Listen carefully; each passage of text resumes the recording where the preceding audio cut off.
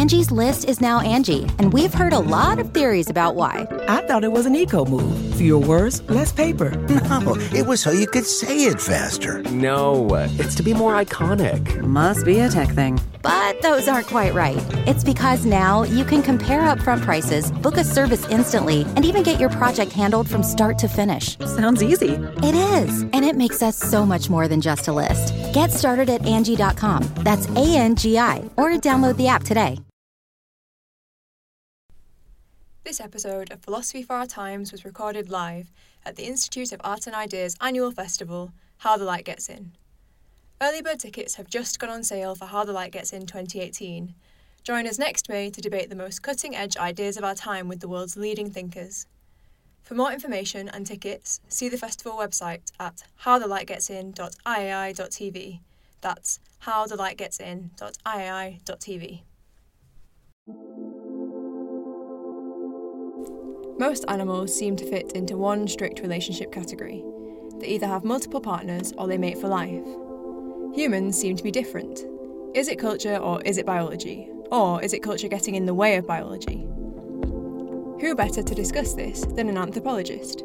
Today's podcast is What Makes Humans Monogamous, presented by Professor of Anthropology at UCL, Kit Opie.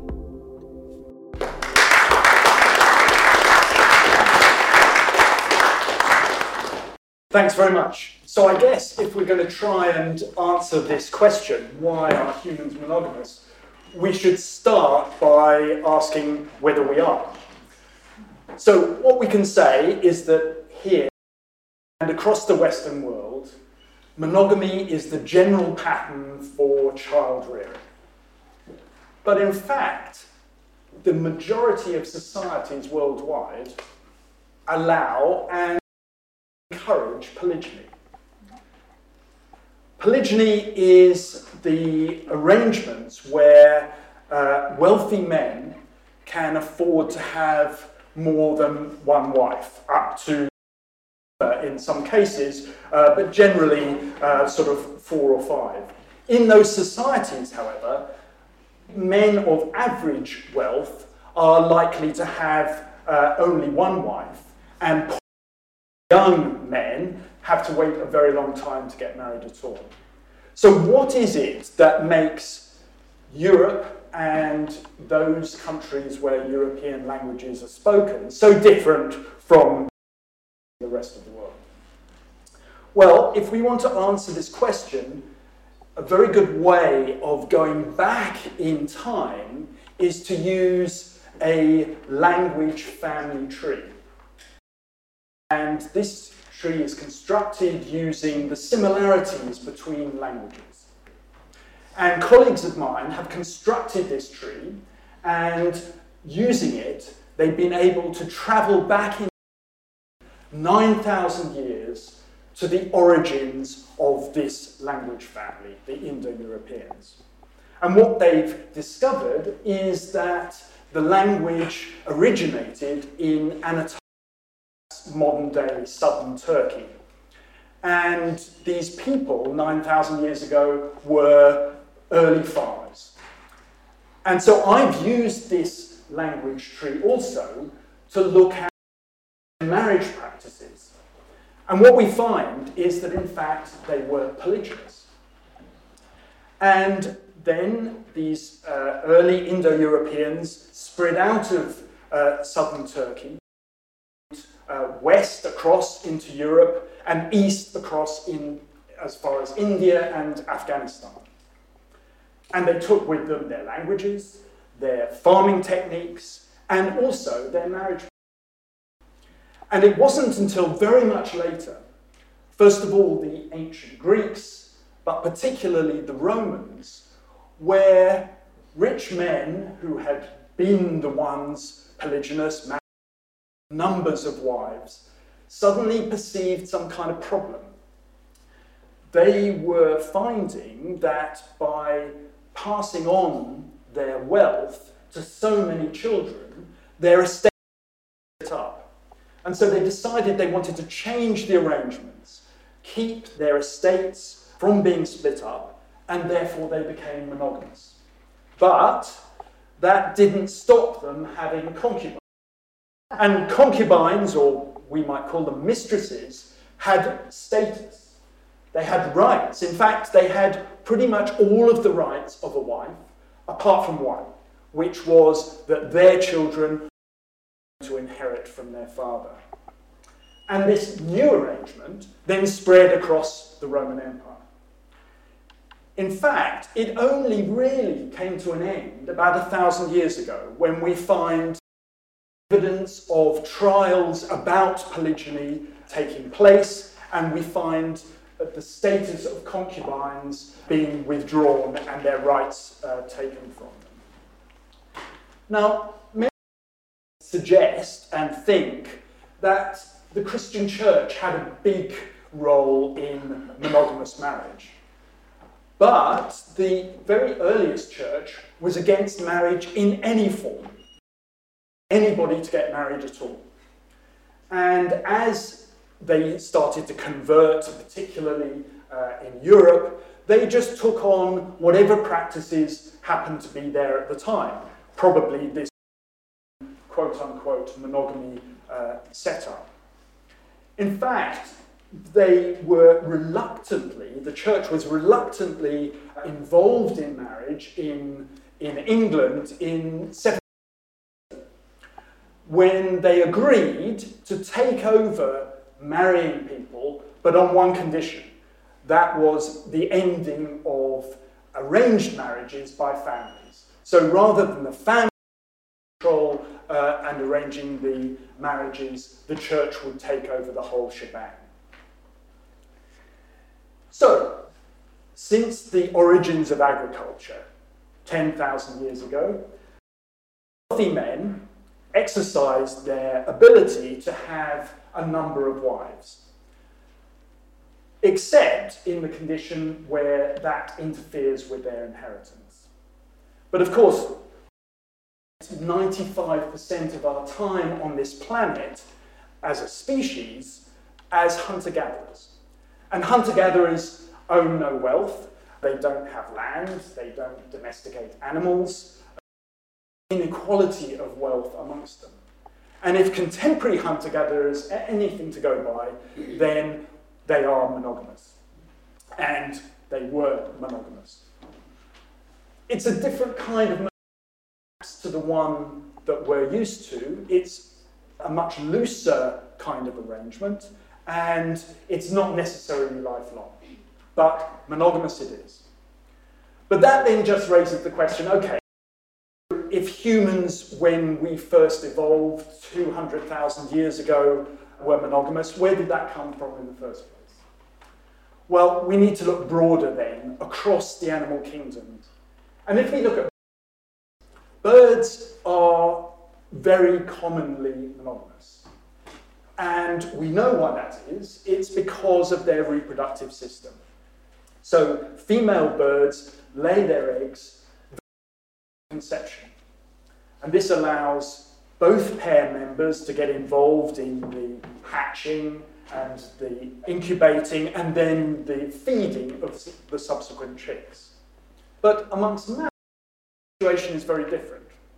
So only very few mammal species are monogamous, and that's because of internal gestation, or what we'd call pregnancy, and lactation, or what we call breastfeeding. So it's a bit of a puzzle then, that one group of mammals, the primates, monogamy is far more common than across mammals.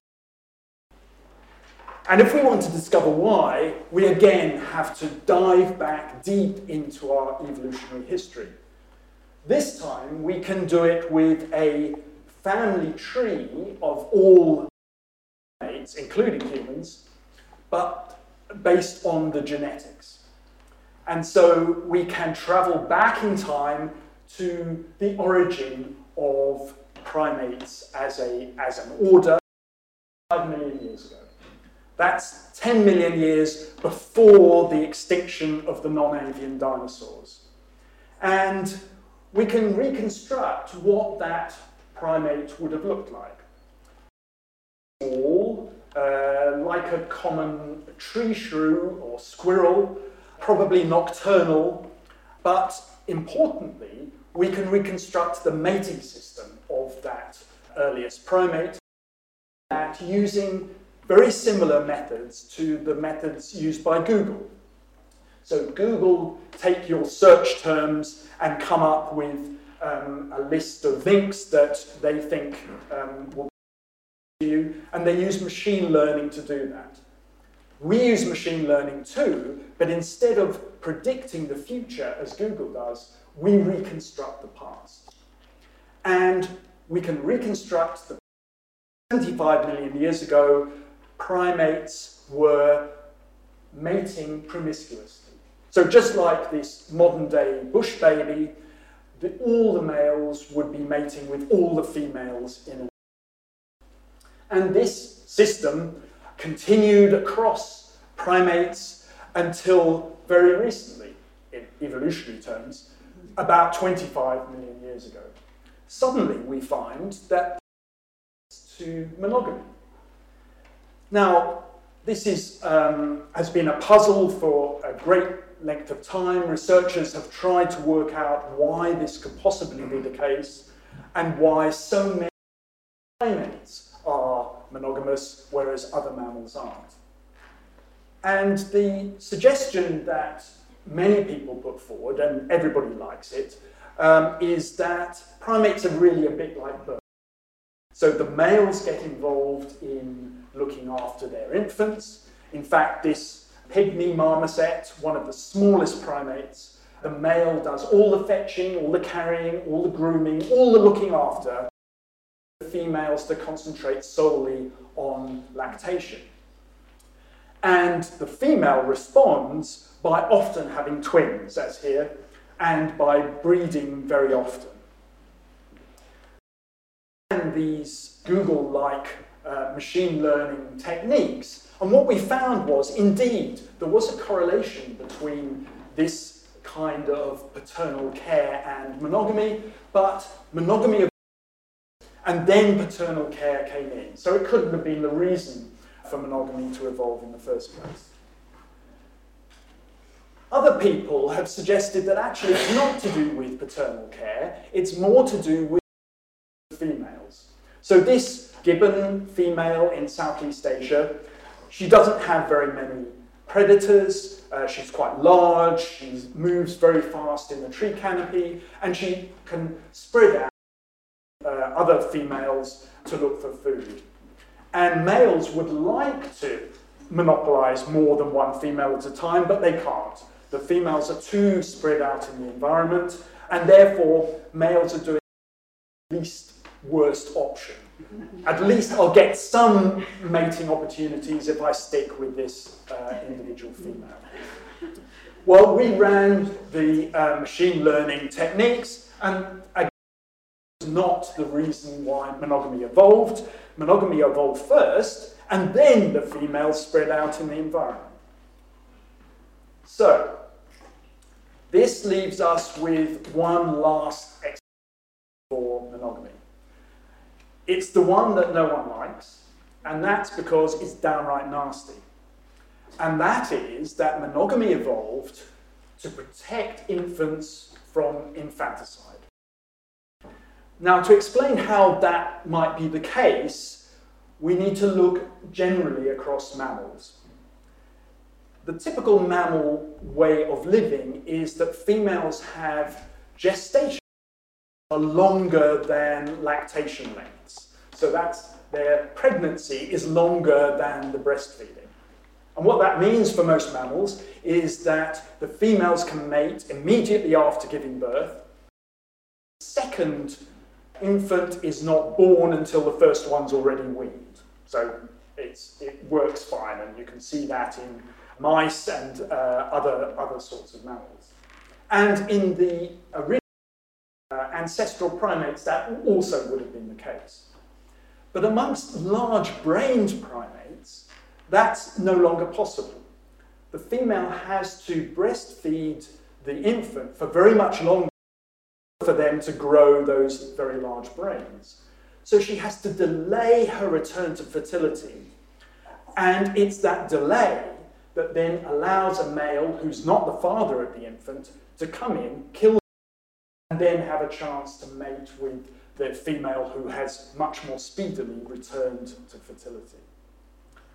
So what that means is that any large-brained primate, such as this langur, if a female has an unweaned infant and sees a strange male on the horizon, she's on full alert. But unfortunately, it really doesn't help very much, and the infant is killed. Occasionally, there's the one that got away, but a very much better way of dealing with this infanticide threat is to have two parents, monogamous, and both of them are looking after you. And so this is the reason why primates became monogamous. They have very large brains, lots of them. They have those large brains are social, and they need those brains to decode the relationships that are taking place across their group. But a side effect of that is that they have infanticide, and therefore it evolves. So the original primates were promiscuous, they were small-brained. So first of all, we get a shift to social groups. Then brains have to be larger in order to deal with relationships within that social group. And then lactation length increases. That then brings about the threat of infanticide, and monogamy is one of the best ways of dealing with that threat. Once monogamy has evolved, though, then the males can get involved in infant care, and some of them do, and the pair can spread out in the environment and therefore stay away from potentially infanticidal males. Okay, so that then brings us to the great apes, humans and our closest relatives. We have the largest brain of all primates. We therefore have very long weaning periods. So orangutans don't wean their infants until they're 7 years old. This means huge infanticide risk. And it is the biggest killer of infants. So a third of infants die from infanticide across the gorilla species. So what we can suggest is that humans, during our evolution, after the split with chimpanzees and bonobos, our closest relatives, we could then, at some point following that, we then monogamy. Once we'd done that, it was then possible for males to get involved in infant care, some more than others perhaps, you might think, but at least then that it was possible for humans to grow very much larger brains than the other great apes. So that now humans have brains that are 4 times the size of chimpanzees, our closest relatives. Now, my favoured timing for that shift to monogamy was with the origin of our genus, that is Homo, which was about 2 million years ago. We got smaller, and our brains got very much larger at that point. So my research suggests that it would have been very difficult for females to provision their infants on their own, and they needed help. They needed help from their mothers, i.e. the infant's grandmother, but also they needed the help of a male, and that was when monogamy evolved.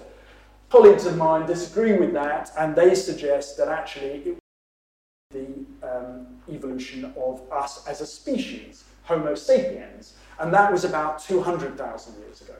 Either way, very recent in evolutionary terms. In conclusion, humans are monogamous, except in those circumstances where the inequality of wealth starts to interfere, and some men use that wealth to distort or change the pattern. And the reason for it is that large-brained primates are very prone to aside, but monogamy is a very good way of dealing with that problem. Now, I'm the first to admit that monogamy isn't easy, and probably we don't. But if you think about it, we've been able to practice for maybe 100,000, perhaps as few as 10,000 generations. And given that, I think we're doing a pretty good job. Thanks very much.